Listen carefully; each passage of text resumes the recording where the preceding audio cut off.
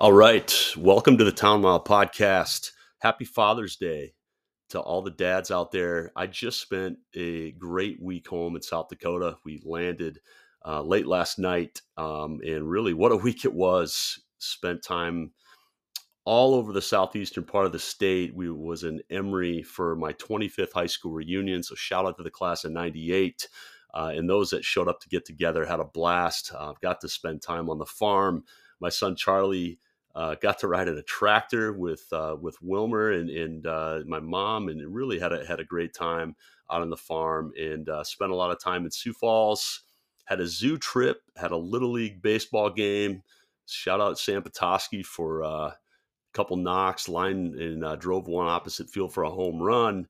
Had a pool party. Had spent a lot of time in Watertown.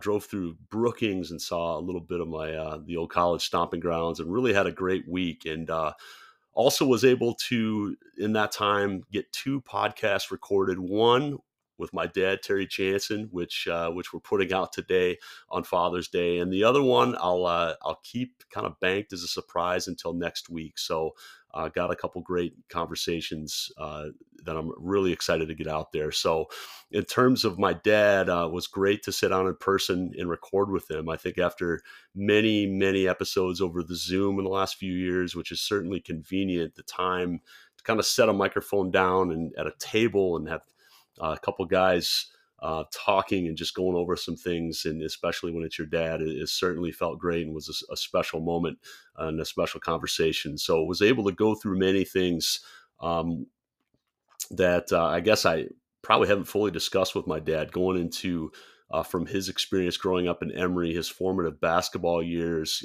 getting to play with his older brother, John Janssen, at South Dakota State. I know was really an incredible time for my dad, and really how my dad was able to show unthinkable resilience as a 19-year-old following his freshman year of college, when a steam engine that his dad, my grandpa, Arnold Creepy Janssen, and him were about to take through a parade in Mitchell, exploded. And, fortunately neither lost their lives, but both had a long recovery in the early 70s, and talked about how he was able to get through it. And went into, following that, starting a family, his sports writing career, put some work in, really not some work, but a lot of work into amateur baseball each summer, where I was able to be around a lot of incredible people, kind of being the bat boy, and really some amazing memories there. And ultimately how my dad became a diehard Yankee fan, the origins of that, and which essentially is the origins of me becoming one as well. So again, a special podcast, with my dad. Very proud of him and love him very much, and excited to get this out and share his story. And really, again, big thank you for everyone for hitting play, and a shout out to all the dads out there. So with no further ado, here's my dad. Thanks for listening.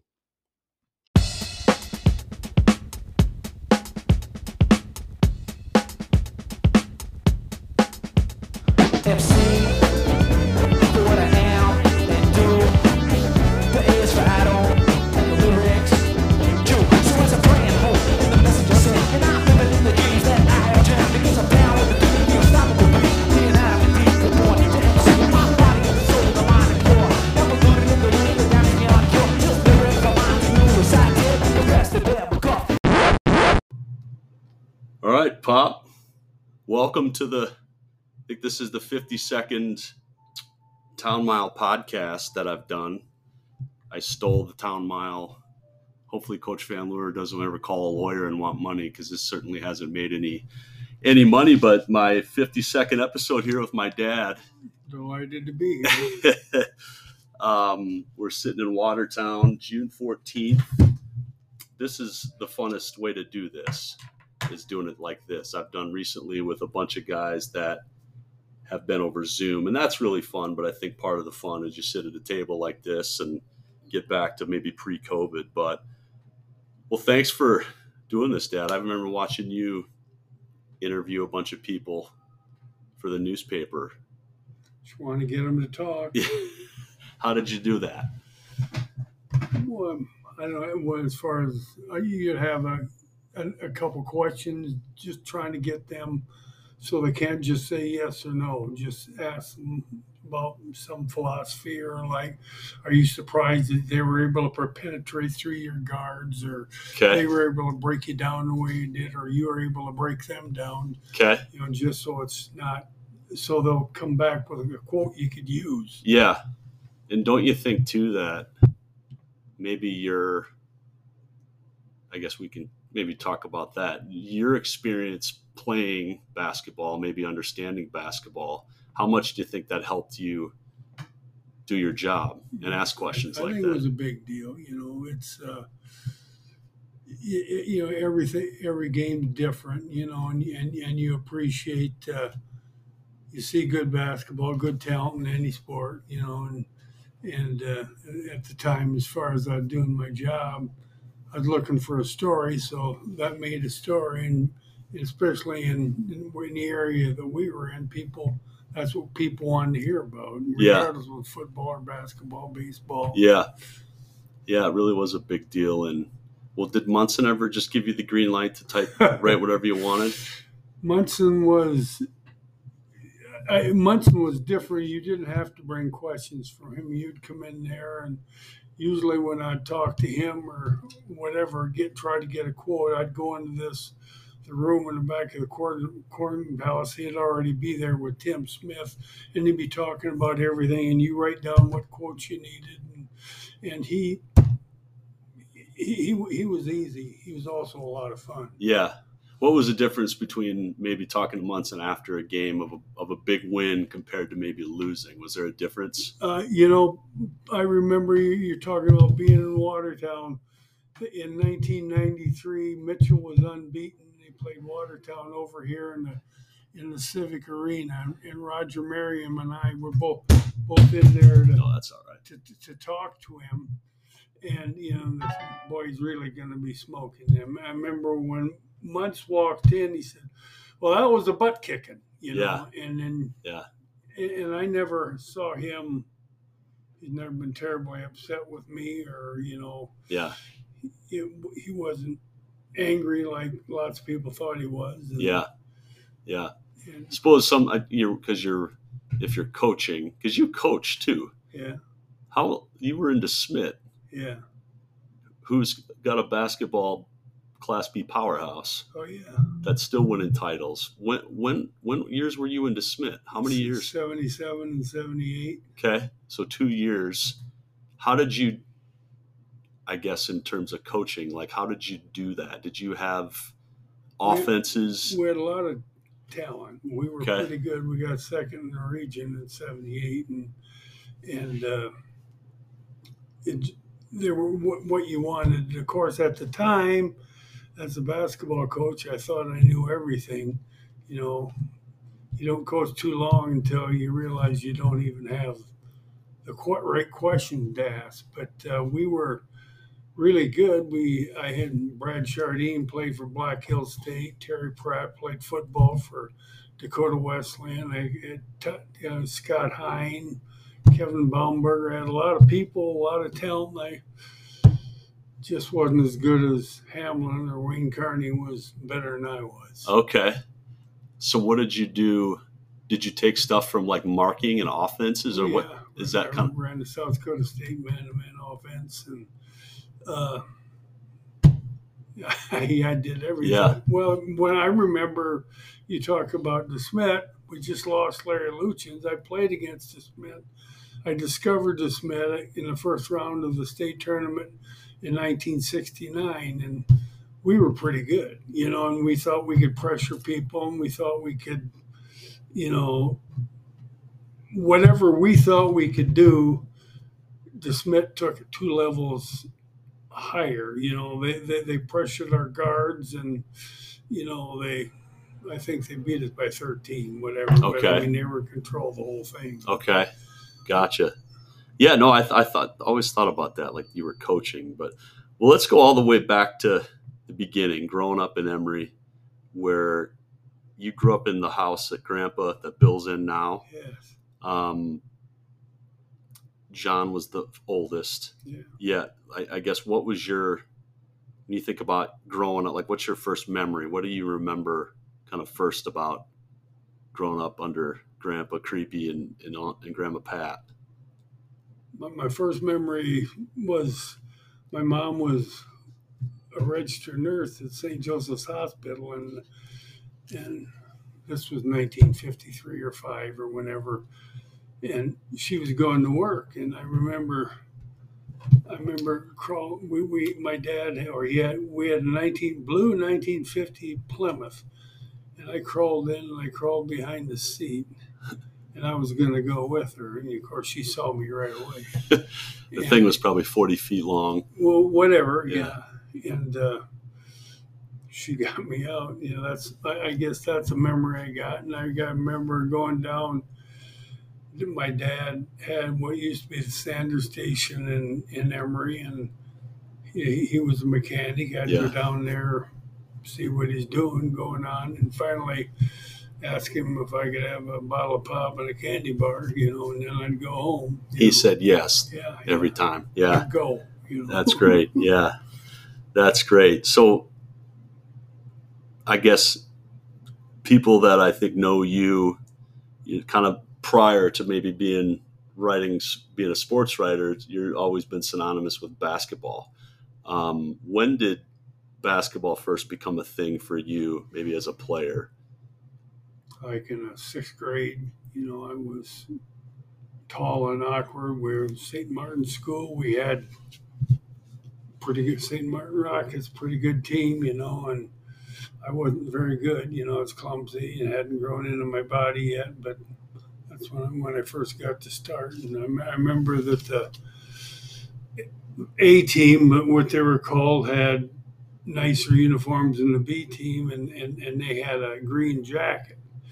And I remember when I was in the sixth grade, finally, I got to dress for the A game, and I was wearing a green jacket. Yeah. And I thought, geez, I'm Bill Russell or whatever I thought it was. At the time, I didn't have any idea who Bill Russell was. Okay.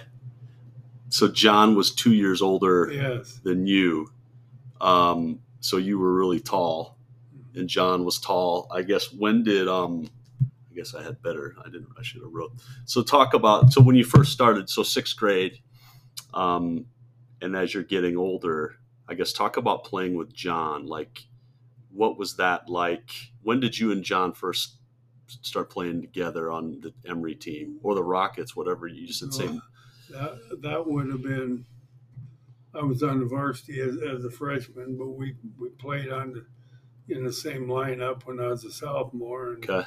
And it was, he made everything easy for me. They were hanging on him, and I'd get garbage or whatever I got. Yeah. I still wasn't highly skilled, and just trying to learn things, and he took a lot of pressure off for everybody. Did he? So John, so you guys were like true centers. Oh yeah. Both of you were. You throw the ball inside, post up. Yeah. Like what were the scores? Like a game? Like we scored, because didn't you have like 40? Bill Markwood said you scored 40. I did. That was when I was a senior. But we had lots of people. Rich Mayer was a good player. Nick Erster, Darwin Hanson, Rick Geppert, Rick Hillard,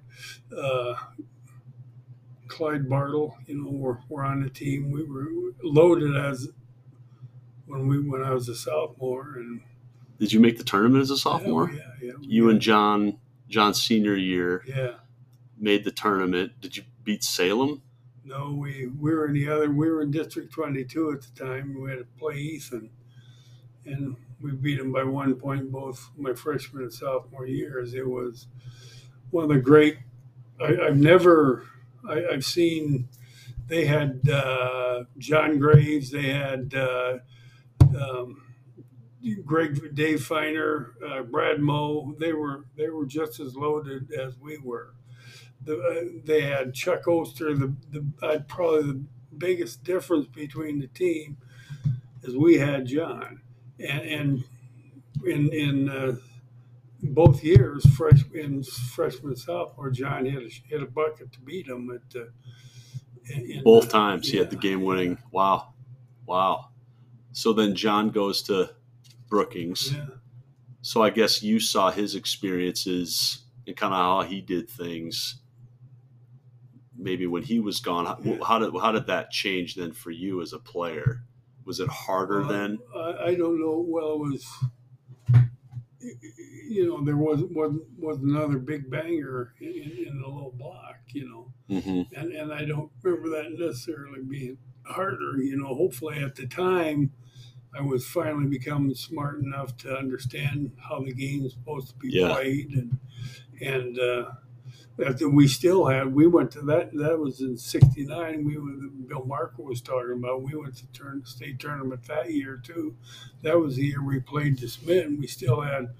Rich was a phenomenal player. A lot of people didn't like him because he was Richie, but he could penetrate. Yeah. And, you probably liked having him as a teammate. Oh yeah, he just even thinking back, all the people I've seen in college, he could take the ball to the basket either way as well as anybody, and he was extremely confident. Yeah, that's great.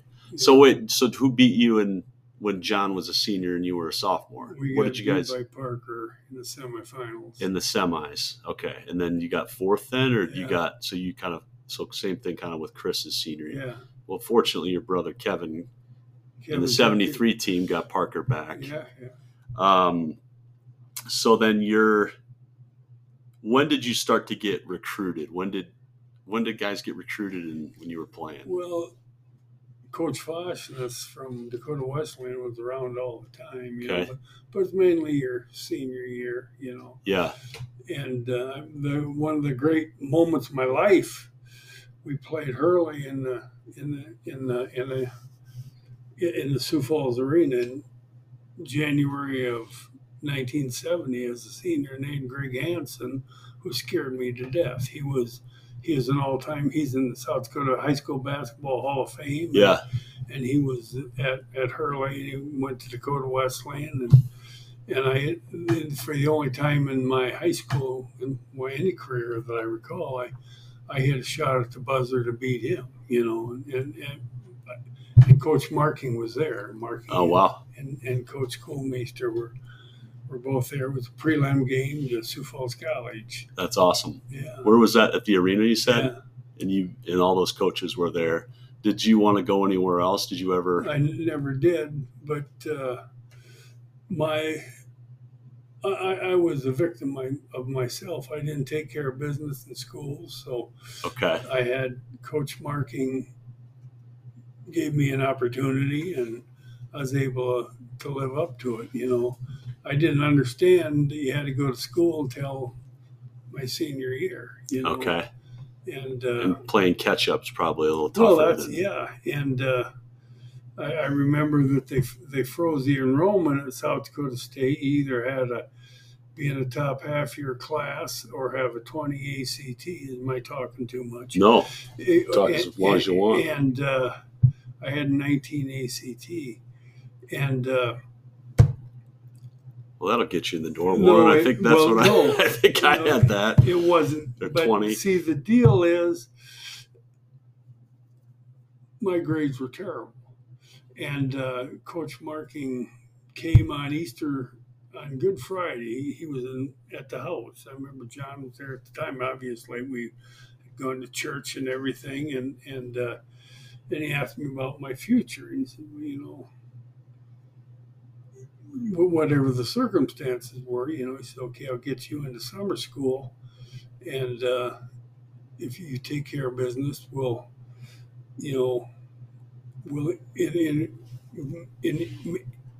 accept me as a full-time student and give me a scholarship. And that was after your senior year of high school. Yeah. You had to take. I went to summer school in 1970, and I took History 153 or History 113 or whatever, in this sociology, whatever number. Okay. And I got a B in sociology and got an A in history. And but it was I applied myself. You did great, man. That's good. Well, I know, but you see, if I would have applied myself, I didn't have to. I wasn't going to be in my class. I look at cousin Helen, Linda Lighthizer, Geraldine Langley, Amy Nolan, Darlene We're Engelmeyer, talking A's, A's, all A's, these A's, people. A's. I could have studied all day and not been the students that they were. And guys, Vernon Oslo, Bill Ollinger, whoever else, I didn't do anything. I came to play ball. Yeah. And it's also, I remember a light going on. I went to talk to my English teacher. Can I do this something for extra credit so I can raise my grades? She said, no, you have the same opportunity as everybody else. And then I got to work, and she was a marvelous English teacher. She's the reason I've whatever that words, yeah, typewriting, and yeah, okay. Yeah. And she said, "You want your water? I'll grab that." And she said, "No, yeah, you had a chance." Yeah, and then, but fortunately, I took up academically for my senior year was good, but my accumulative record as a high school student wasn't very impressive. And fortunately, I remember I talked to the student dean of admissions, Joe Farnham, in 1970, and tell me, okay, this is the way it is. If you do, and there was no question in my mind I was going to do it. And it worked out as well as I could have possibly. Yeah, well, that's good. So then you get in the Brookings in the fall of 71, fall 70. Okay. So then started playing college ball. Like, what was the difference between the high school game for you and then, or did you adapt? Well, everybody was my size. Most of the time I was the biggest guy on the floor, and and even playing freshmen, there were all these wonderful thing about our freshman team, or Jeff Nielsen from Wilmot, Paul Parker from Parker, or from Arlington, he was Josh McNames, only he was 6'2". He was, and he was the first guy, point guard, that I understood as a quarterback. That either you're paying attention, you're going to have the ball in your face. Yeah. And Evan Franken from someplace in Iowa, I can't remember where he's from, and Rich Gary from Rapid City, and we were. Today freshmen go to college, or they want to go to the MBA, and they expect to start. I wanted to make the team. That's all I was. And you did, didn't you, as a freshman? Yeah. I everything. When the first game we played Briar Cliff in Brookings, in our first game. At New Frost Arena, no, right? No. It was the barn. The barn. The barn was such a wonderful place that people give me lip about today, but it was wonderful. But we played Briar Cliff, and I had a pretty big game against them. And then the first road trip, they went down to Lawrence, Kansas, and to play the Jayhawks, and Columbus, Missouri, to play Missouri, and I didn't get to make the trip. And I was the only. Because you were a freshman, and freshmen didn't travel? Well, no, we did travel. I didn't make the traveling team at the time, and I decided at that point, I'm going to force the issue. I'm going to do everything I got to do, so they're going to I will be out by the force of my own will. I'm going to be on every other trip. So and you did. I did the rest of the season. So what did that mean? You just were going to destroy whoever it was on. Well, yeah, we destroy or play well or play hard. And I can remember the first trip after that was the North Central Conference tournament in Sioux Falls, and I was ecstatic. I was down there running on the field with yellow and the blue, and Yeah. it was an experience that I think of every day in my life. Yeah. Is And that then, right? Okay. you know, Yeah. I was able to, thinking about the people that I was aware of in all classes. Well, there were two classes at the time. Raleigh Borth played for USD. Dennis Jones was also for USD. Vince Johnson, Raleigh Borth was from Pierre. Vince Johnson was from Sioux Falls Lincoln. He played for Augustana, and they were all my size. I played pretty well against them, and so you start to gain confidence. You start to do other things on the floor than just turn around and shoot. Yeah. Okay. And John was on that team as well. So then, did you guys make the turn? Like, how far did you win the conference? No. North Dakota State won the conference. We got second. Okay. And then when was Frost built? That was built. Well, they began in 1970. It was because your pictures on. Yeah, it was opened in 1973. 73. So then that summer the only thing I keep looking at this because it's 30-minute increments I can record.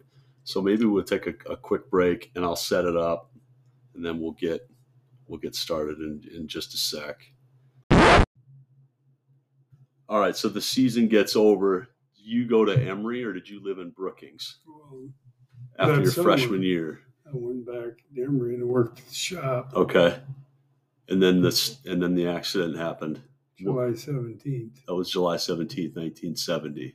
71. 71. Okay. And then I guess how long I guess I knew you were in a coma. Yeah. It happened July 17th. My first memory is August 1st, my birthday, my 19th birthday. You remember Bill having a stereo in the hospital? Well, yeah, I think you told me that. He brought his stereo up and was playing Sympathy for the Devil, well, I think. Yeah, well, I was listening to it and I thought it didn't sound right. And he says, Keith Richards is great. Yeah. So then you were in Mitchell that day. I mean, we certainly don't need to talk about all that, but how so you just weren't, so that recovery took a long time. Oh, yeah. And Grandpa lost his leg. Yeah. So he was in the hospital a long time. Yeah. Like, I don't even know, that was a pretty, do you still have people come up and ask you about that or remember that, or? Not very often. I guess people remember the steam engine blowing up. Yeah. Yeah. What did that, I don't know, in terms of, because I always got a sense that would kind of created, I don't want to call that a bond with you and Grandpa, but I can remember always at night going over to see Grandpa, and he was putting his leg to, when I was a teenager. So, but you woke up and were you in a lot of pain for a long time? Like what? Well, everything. I was stiff. Everything hurt, Yeah. I've been laying there for 2 weeks or whatever. And because I had a head injury, there's limited medication they could give me. In 71. Yeah. And then how did you, in terms of like your recovery, what was it's not like, was there like a therapist or is there somebody you could talk? Because I got to imagine, did you know kind of early on that it probably wasn't going to be the same? Like, was it? No, I certainly didn't grasp that. Yeah. I probably weighed 240 when we blew the steam engine up. And when I got out of the hospital, I think I weighed 179. And I was, show how extremely naive I was. I thought, geez, I lost all that weight. Am I going to be quick? Yeah. And I wasn't any quicker than I was before, but I wasn't near as strong. You were 240. Huh? You were 240 prior to that. That was a giant. That's a big. Yeah. So, certainly don't, we don't need to hash all that, but I got to imagine, like, was there ever, And how did you do? What did you do? Did people? So you went back and played, or did you not? Well, yeah. Well, I missed the entire first semester of the fall of 1971, and I went back to school for the second semester of spring of '72, and of my sophomore year, and I had so I could feel like I exercise now all the time, and for the same reason because I feel better when I'm done. Sure. And I just wanted to get loosened up at the time. Yeah. Well, I mean, I know just personally that's why. I mean, I'm 43. Yeah. I don't want to say I'm in great shape, but I kind of certainly took that from you doing that and seeing you exercise or you run the. We were doing full court layups, Yeah. but I mean, so you never went and I mean, because I don't even know how you get over that. Maybe I mean we were 19. Yeah. Yeah. What do you think would have happened had that accident not happened? What would you have done in terms of a player? I mean, John went 4 years. I think I would have. I'd had a good career. Yeah. I'm not going to say I'd been Guy Mackner or anything like that. But who was that? Who's Guy Mackner? He played.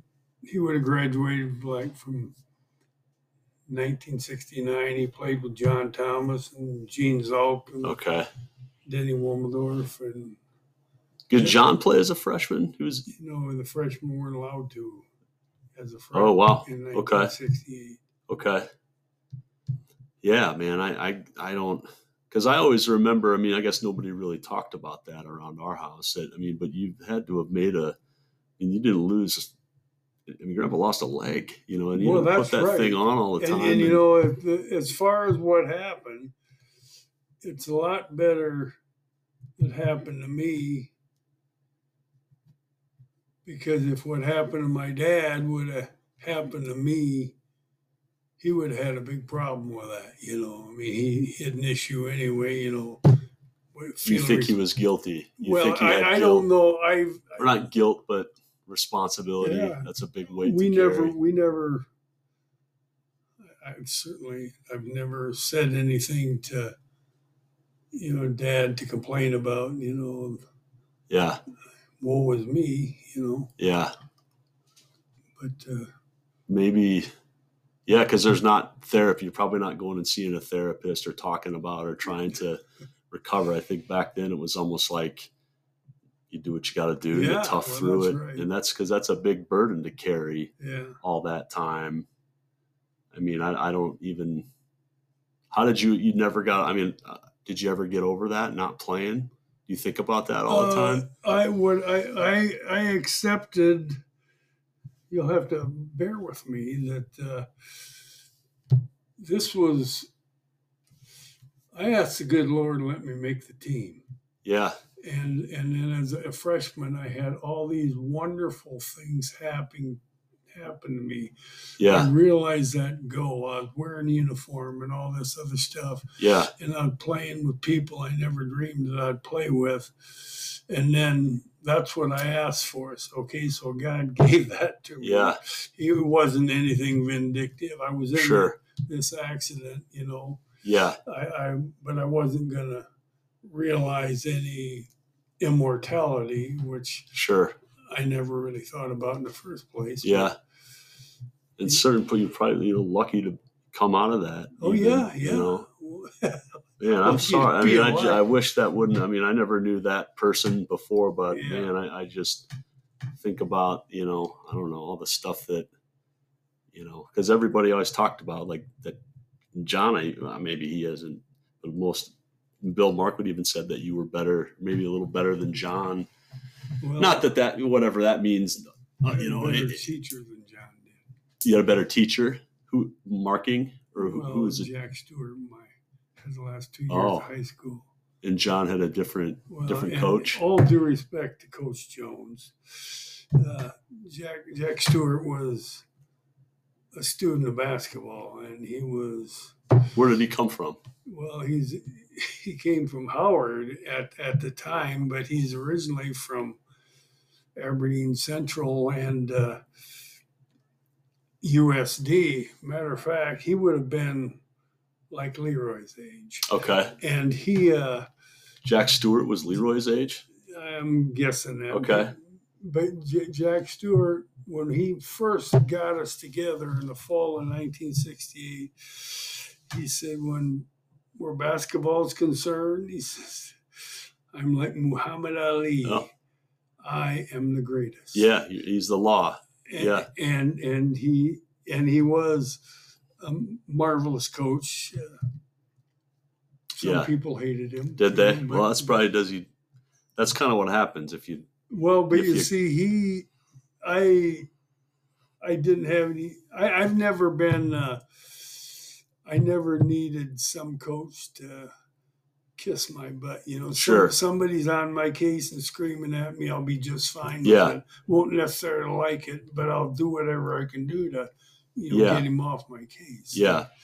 To have somebody essentially holding you accountable to working hard and that sort of thing.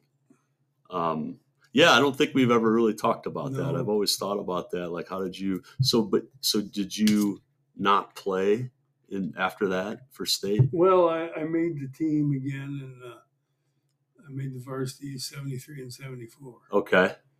And played in 2 games. Okay. And that's fine. Yeah. You got to graduate. Mm-hmm. So you're talking about, first off, being able to go to college, maybe questioning that'll even happen. So, well, that's right.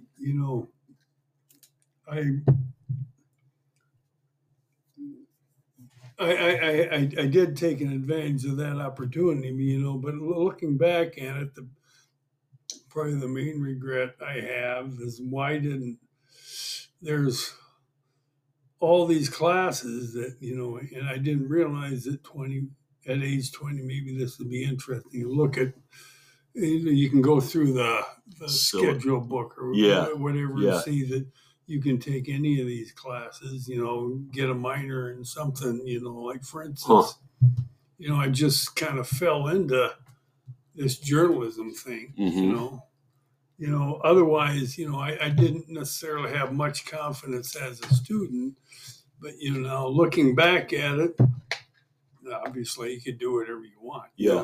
Spend whatever time it takes to get the job done in the library or sure. I mean, I couldn't have been an electrical engineer or a you nurse. Could not have? No. Yeah, or a nurse. Okay. So not that, but I see what you're saying. Maybe take time and like, what were you interested in? Yeah. Would you have known that at 20? I didn't have a clue. Yeah.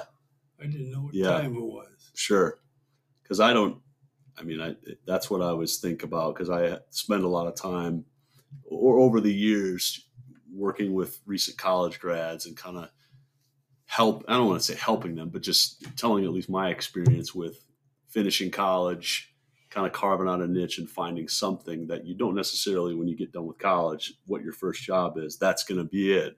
But your career path's going to start somewhere, The thing that today, whatever help that you're given to somebody, or like people talking about,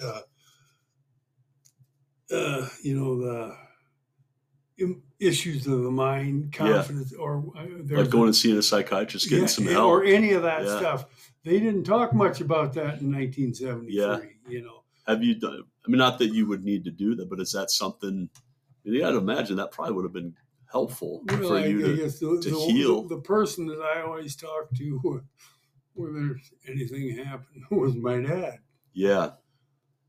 That's trauma, man. That's trauma that you've had to carry with, and that's something taken away, that you've obviously learned to get through it, however ways. But, I'm sure that a piece of that, for as much as you love basketball program and how much you really feel a part of it, I'm not sitting here saying you need to go see a therapist, but that may be something, I don't know, that would have been helpful or would be, but anyways, but you got through it and the best way you could. Yeah.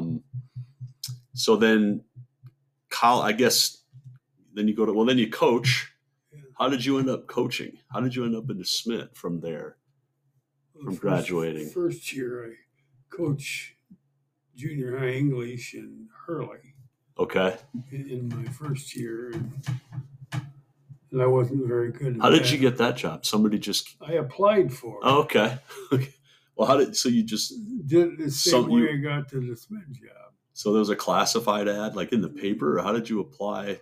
How did you apply to jobs? You could get they send like notices or some teachers association sends out openings, job openings. Yeah. Okay. Send your resume, fill out. They probably have blank applications, so you fill it out and mail it in. Well, I don't know. I had my own resume. Yeah, sure.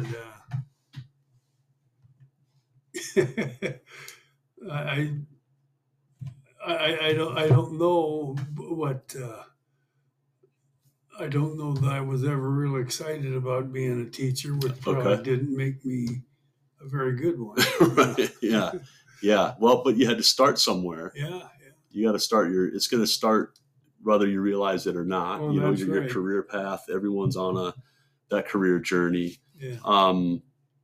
So you're coaching to Smith and was still going back and forth in Emery, or how did you get done coaching basketball at the Smith? You worked at the shop then? Or? No, I got a teaching job after I got done with Smith. Oh, I'm sorry. Yeah. I went to ND Central for a year. Okay. And then John offered me a job as a service manager, so I went and did that. So John was running the business then for Grandpa in 70. That would have been in 79. So now we're getting, Chris is born already. Right. So when did Grandpa kind of take a step back? Was it after the accident? Or I think he sold it to John. And he sold it to John. Yeah. Wow. I don't know if I knew that. 78 or 79. Okay. Sold it, but was still around. Oh, yeah. Was when there were big decisions to make, was Grandpa involved in? Well, I don't know. Grandpa didn't stick his nose in it, but he was always available, and his expertise, I'd say, was probably priceless. Yeah, because I can remember him being at the shop with a little metal crayon with a lit cigar. You know what I'm saying? That thing was lit, and he was fixing something or working on something. You know, he was sitting in there. I remember the same things, and it didn't make sense. Nothing ever went poof. For sure. Well, so then I'm born, and then so that was 80. So John, so you were the service manager from the time up until 91 till it closed. Yeah. Was it 91 that it closed? 90. August of 90, I think is when I remember being at Sheila's wedding, and then I think that's where the word came out, you know, and then you went to work at the Daily, and John went to Fred R. I mean, everything worked. Well, the thing is, though, even that is like resilience, and I guess what I had a question in the tip of my head, like with Grandpa. So you and Grandpa like never talked about, like you were like going through that healing process together. Even the business closing, I mean, that probably was a really big deal. But considering what you all went through, you know, finding another job or going to, you know, moving on from that probably isn't that big. But everyone was working there. I remember Pam, all of our family was working there. Yeah. So I imagine that was pretty big toll on everybody. Well, you never dreamed something like that happening, but I guess it's a sign of the times, you know, and Reaganomics and you know, John Deere wants bigger. And well, it's a publicly traded company. I think even then it was. So there was a board and there's shareholders, and it's just about money and more. And we're going to put the 9700s here. I mean, I remember spending a lot of time out there. I always kind of liked the shop and have very fond memories of, you know, the business. But I got to imagine if I had a child, if I had a bit, you know, that would be incredibly hard on all of us. But, you know, you guys all, you know, we're together and got through it. And I think it's okay to talk about this, right? I mean, you know, So let's kind of pivot from there to one thing that was a big. I grew up around like amateur baseball, and Steph and I have a lot of questions, around older guys as a young kid, guys like, and that was really my first experience of Coach Van Leer and being around him a lot.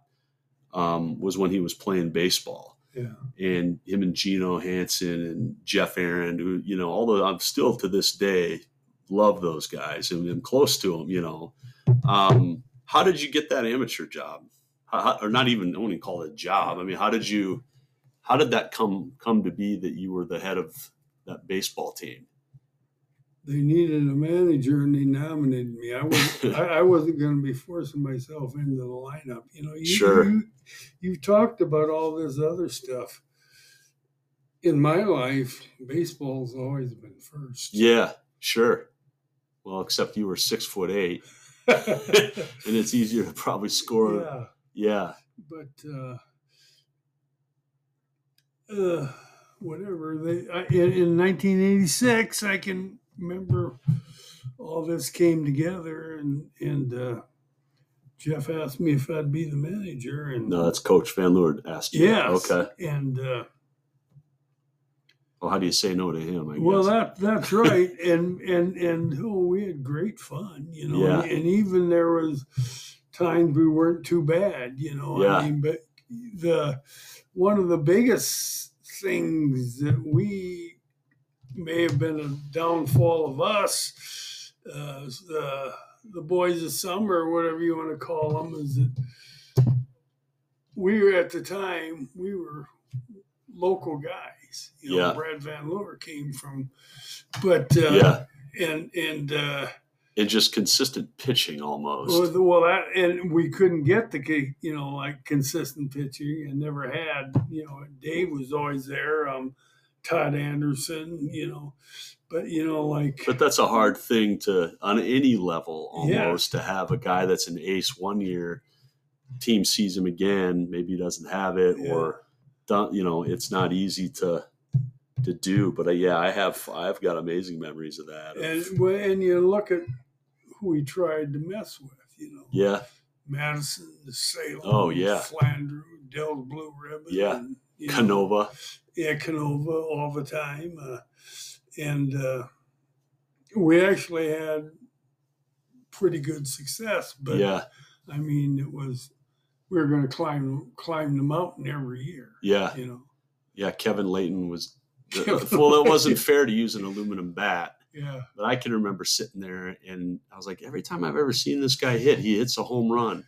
And then the next swing, he hit one off Emery hit one off halfway up the pole. And I remember Chuck Feiner was like, Joe, shut the fuck up, or something like he said. So every time I see, I must have been 10. Every time I've ever seen him, and then next swing, he just launches one off and that's when he was kind of in his heyday. It must have been in his 30s. He had a Fu Manchu. He looked like Hulk Hogan. Yeah.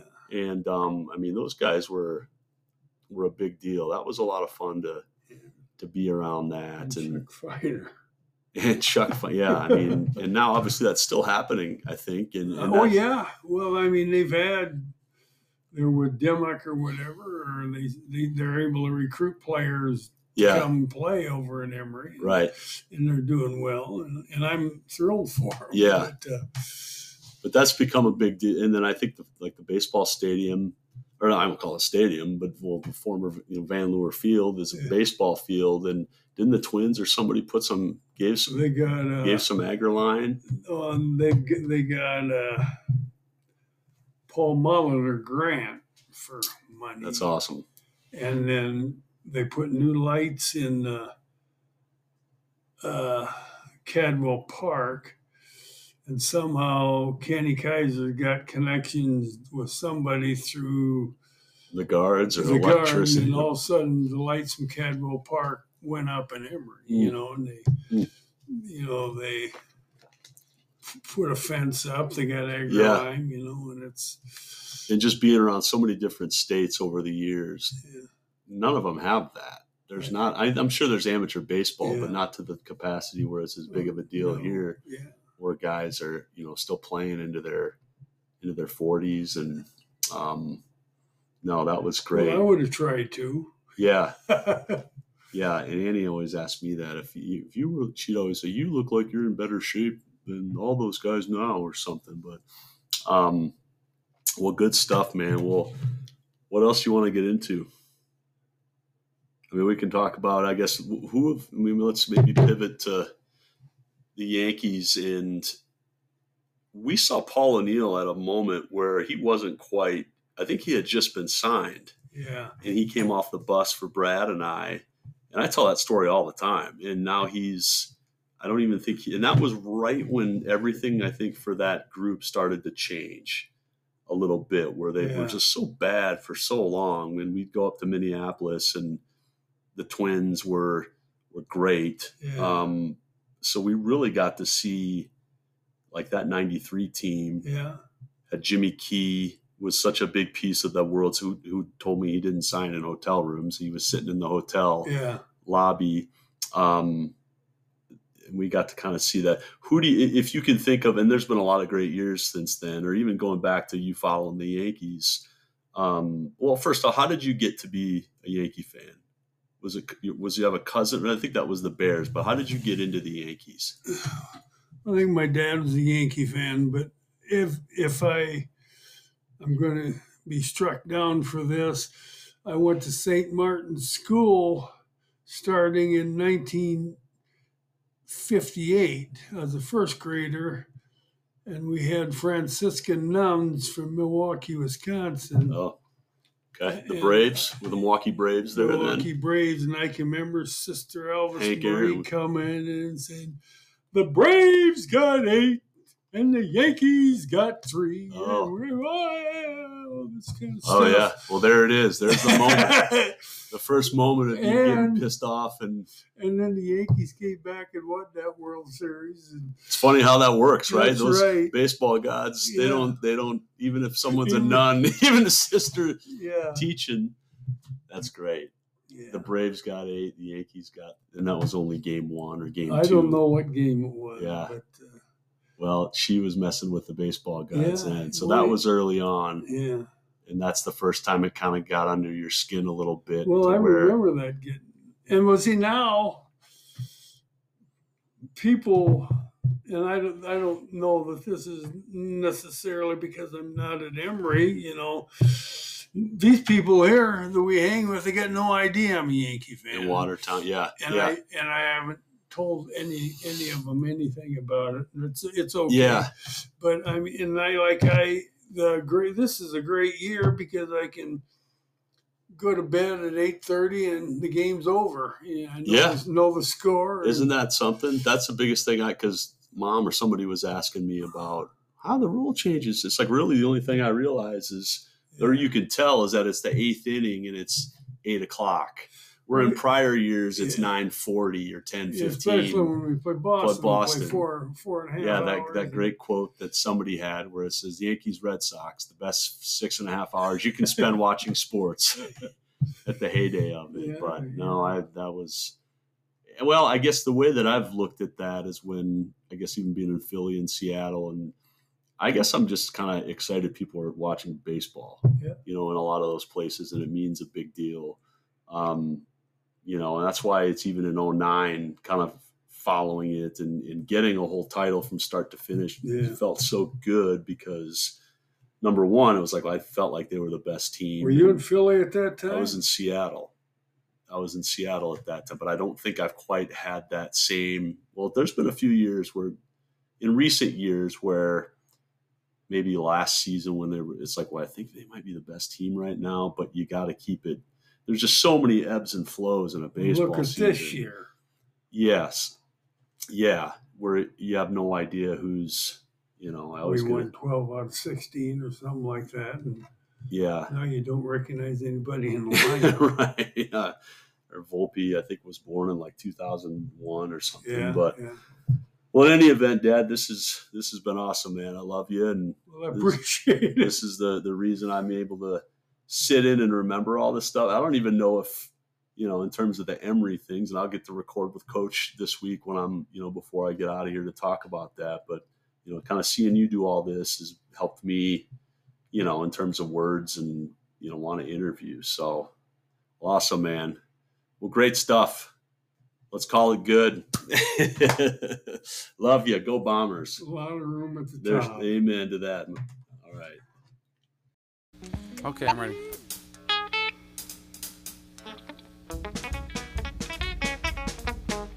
Fresh air. Green hair.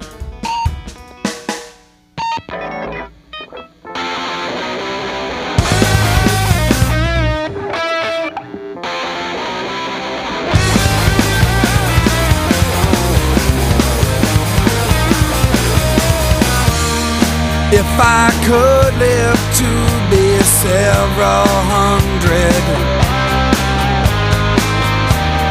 I could take a walk and really wonder. All my ghosts on every sea in every land. Who needs that now? Who needs that now? Who needs that now?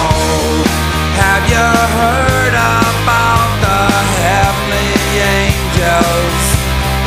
Oh, how they came to earth and met some ladies with whom they mated, and their young became giants, everyone. Who needs that now? Oh, who needs that now? Who needs that now? I was driving across the valley floor, going past a scene of gore, something that had ended here. Then I stopped in at a porno store, and I found among the pictures there a vision that was very fair. Just a moment from yesteryear, all I could do was stare.